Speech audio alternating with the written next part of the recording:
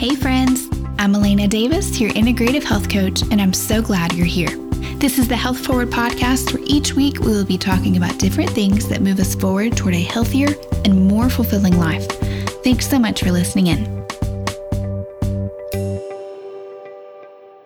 Hey friends, welcome back to episode 9. After spending the last few weeks talking about topics that applied mostly to women, I thought I would switch it up today and talk about something that applies to pretty much everyone everywhere, which is how to tame the sugar dragon. You know the one I'm talking about, the one that fills your mind with thoughts of chocolate chip cookies or ice cream as soon as you sit down after a long day, or the one that makes it impossible to walk by the donuts sitting on the break room table. We all have one, and the majority of us, at least at some point, has felt like the dragon has gotten out of control. One of the questions I get a lot is, how do I stop eating so many sweets? This is an especially common struggle because sweets are everywhere. You'll find them at work, at church, and at every single get-together. So what are you to do if you're trying to reduce your sugar intake? Well, you have to tame the dragon. You have to regain control, which is what we're going to talk about today. If you remember in episode 4, which was about deconstructing cravings, we talked about how food, including sugary foods, aren't just something that keep us from being hungry. Food is information. It causes a biological reaction in our bodies. And consuming sugary foods results in a dopamine release in our brains. So now every time we see the cupcakes or the donuts, our brain sees that as a new opportunity for more dopamine. The problem is that dopamine doesn't actually make us happy or satisfied. It just motivates us toward the reward of feeling happy. So basically, every time you or I consume sugar, we're just training our brains to continue to pursue consuming more sugar. Now, since most of us aren't interested in absolutely never consuming sugar again, I know I'm not, how can we stay in control of these cravings rather than letting the cravings control and motivate us? I want to talk about a few ways to do that today. So, number 1, the first tip I have for taming your sugar dragon is the most extreme, but it's also the most effective, and that is that you have to starve it, which means not to feed it any sugar at all for a period of time. Now, most people refer to this as an elimination diet, where you basically do just that. You eliminate certain foods, usually inflammatory or addictive foods, for a certain period of time, typically 2 to 4 weeks.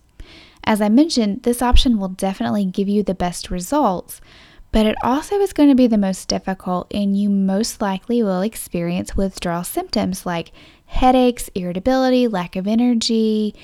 Some people will say like flu-like symptoms for a couple days.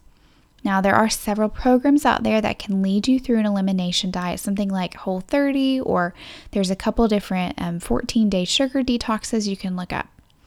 I have personally done this method myself, and while I can absolutely say the first 3 to 5 days were really tough, I do feel like it made a drastic difference in the number of cravings I was having, as well as my ability to stay in control.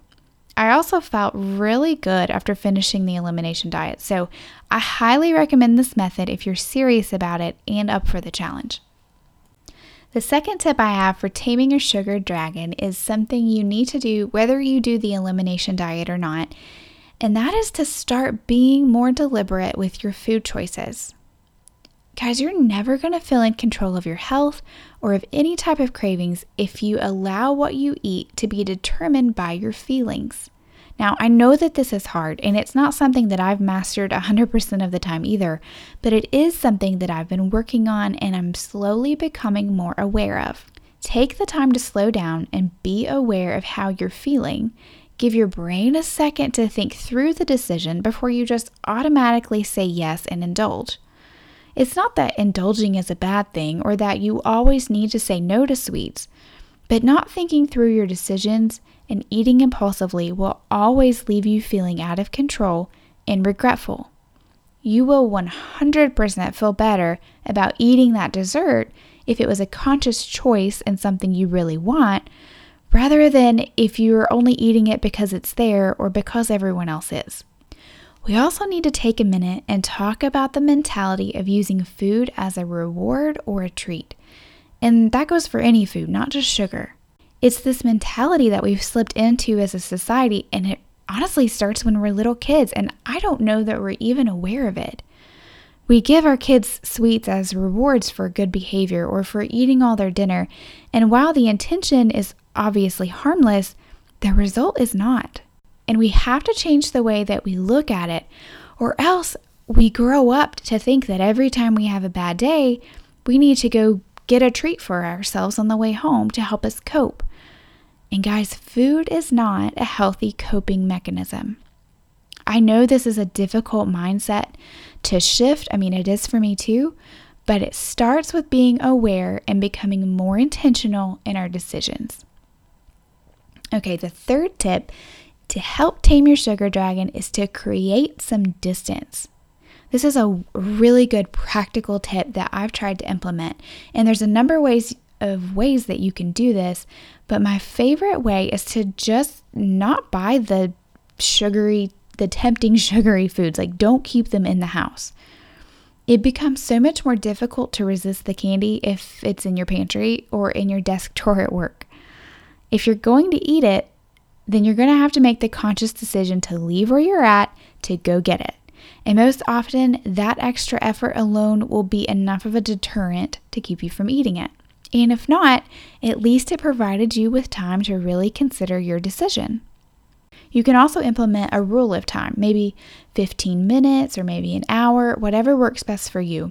But it's a rule that you set for yourself that when you get a craving for something sweet, you wait for that set amount of time. And if you still want it after that amount of time passes, and maybe like a glass or two of water, then you go eat it. It sounds simple, but really it's so effective. This again helps to reduce the number of impulsive decisions and automatic eating while allowing you to become more intentional with your food decisions. Okay, the last tip I have today to help you tame your sugar dragon is to go with a healthier version of what you're craving. This one, honestly, it's not nearly as effective at taming the cravings, but at least it isn't as bad for your body as the processed sugary option would be. Choosing an option like maybe a small handful of chocolate chips that have very clean ingredients and a spoonful of almond butter, or maybe an energy ball that has something like chocolate chips or maybe honey in it, will help satisfy your craving without spiking your blood sugar and without stirring up inflammation in your gut, which we've been learning about for the past couple episodes about how important your gut health is. So that's something to keep in mind. I also just want to take a second to remind you that we crave what we eat. So if you're eating a lot of really processed, sugary type foods really consistently, then that is what you're going to crave. But as you start to make these changes, whether through an elimination diet or by choosing a healthier alternative, your cravings will start to shift. You'll start to have them less frequently, and the types of foods that you crave will actually be different. I don't have the same kind of cravings now that I used to have. Now, I certainly still have cravings, but they're for different things and they come much less frequently. So I don't want you to think that this is a never-ending, constant uphill battle. It will get easier, but you do have to do some work on the front end to tame the dragon. Friends, ultimately, you're going to make the decision to have dessert or give in and have whatever that sweet thing is you're craving, or maybe it's a celebration and you want to have, a dessert or cake or something to celebrate. Ultimately, we're going to make those decisions sometimes, and that's great. And when you do make the conscious decision to eat the dessert or have that donut on Sunday morning, just enjoy it. Do so without the guilt or regret, because you know that your body can handle this indulgence, because you've chosen to take care of it and to fuel it well with nutritious and nourishing foods the rest of the time. Guys, it's all about balance, and making the best decisions you can is not about perfection. It's never going to be perfect. No one is perfect, and no one expects you to be. You just want to do your best to take care of your body well so that it can continue to serve you well and allow you to live the life you want to live. Guys, that's it for today. It's short and sweet. I hope that a few of these tips will help you. If you have questions, as always, feel free to reach out. Enjoy the rest of your day, and I will see you back here next week. Please remember that the content in this episode is not to be considered as medical advice and is only intended as general health information. Thanks so much for listening in today. See you back here next week for another episode of the Health Forward Podcast.